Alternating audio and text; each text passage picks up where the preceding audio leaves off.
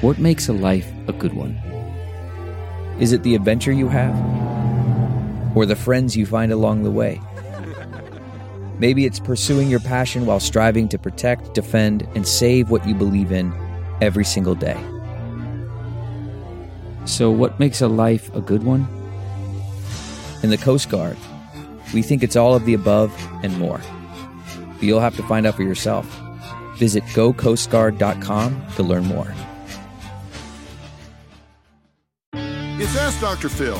It's your job as a parent to prepare your children for the next level of life. So if you spoil them, if you give them a standard of living that is independent of their performance, you are not teaching them how the world works. You may think they're the cutest thing ever, but I'm guessing their boss might be a little more objective. Now, I'm not saying to make your love conditional because that's not what I mean. Love them no matter what.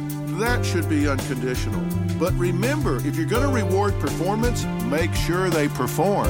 If not, you're going to teach them to expect something for nothing. For more on parenting, log on to drphil.com. I'm Dr. Phil. Catch every episode of 60 Minutes, America's most watched news magazine show, as a podcast. Hear in-depth investigations across politics, news, and entertainment on your schedule. Listen to 60 Minutes ad-free on Wondery Plus.